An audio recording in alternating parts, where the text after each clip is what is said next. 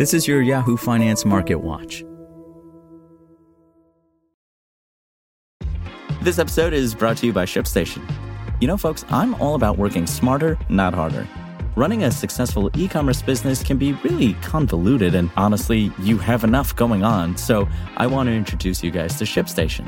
I love using ShipStation because it makes it so much easier to automate all my shipping tasks, and I can manage all my orders in one simple dashboard. Work less and ship more with ShipStation, the innovative tool that helps turn your shipping challenges into opportunities for growth. Go to ShipStation.com and use code TechNews to sign up for your free 60-day trial. That's ShipStation.com, code TechNews.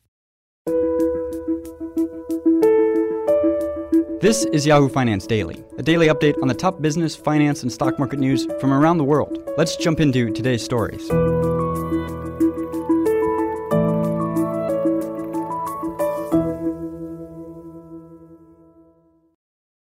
U.S. stocks closed at session lows Thursday after staging a comeback from a turbulent previous session as investors weighed a series of upbeat earnings and a fresh read on weekly jobless claims out of Washington.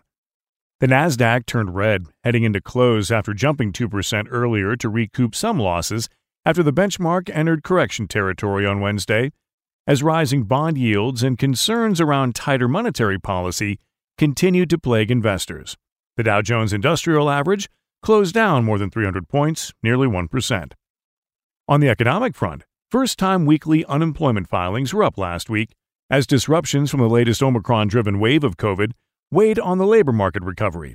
Initial jobless claims rose for the second straight week, coming in near the 300,000 level in a backslide from recent progress in the trajectory of unemployment filings.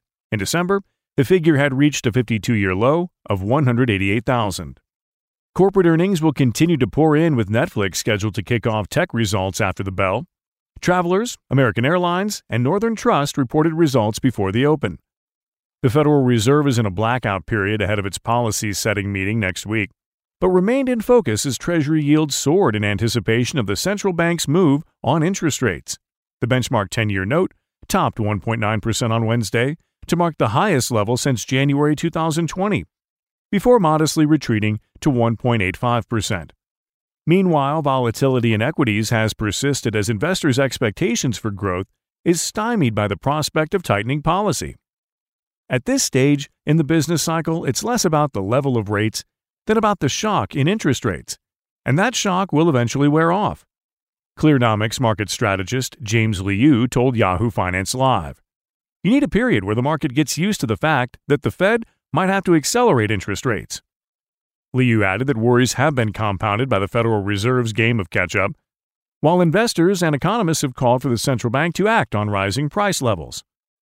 Panic over a rise in interest rates is based on two assumptions, according to Commonwealth Financial Network Chief Investment Officer Brad McMillan. The assumption that the increase reflects a problem with the financial markets and the belief that a change in rates suggests a move for the correct rates. According to McMillan, both assumptions are wrong.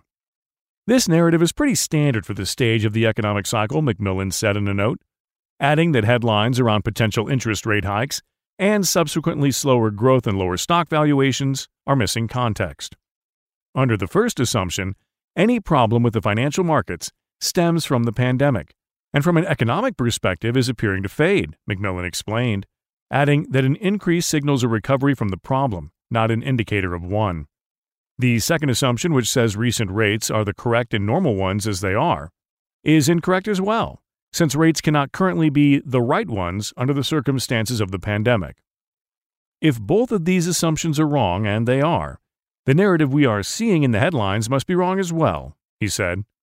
In a speech on Wednesday, President Joe Biden said the burden of mitigating inflationary pressures falls mostly on the shoulders of the nation's central bank.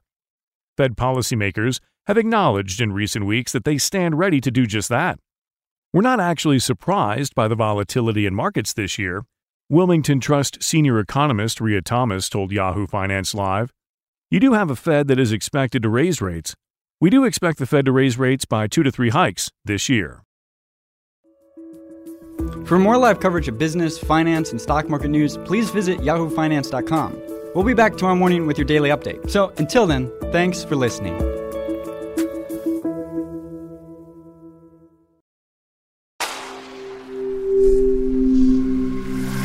Spoken Layer.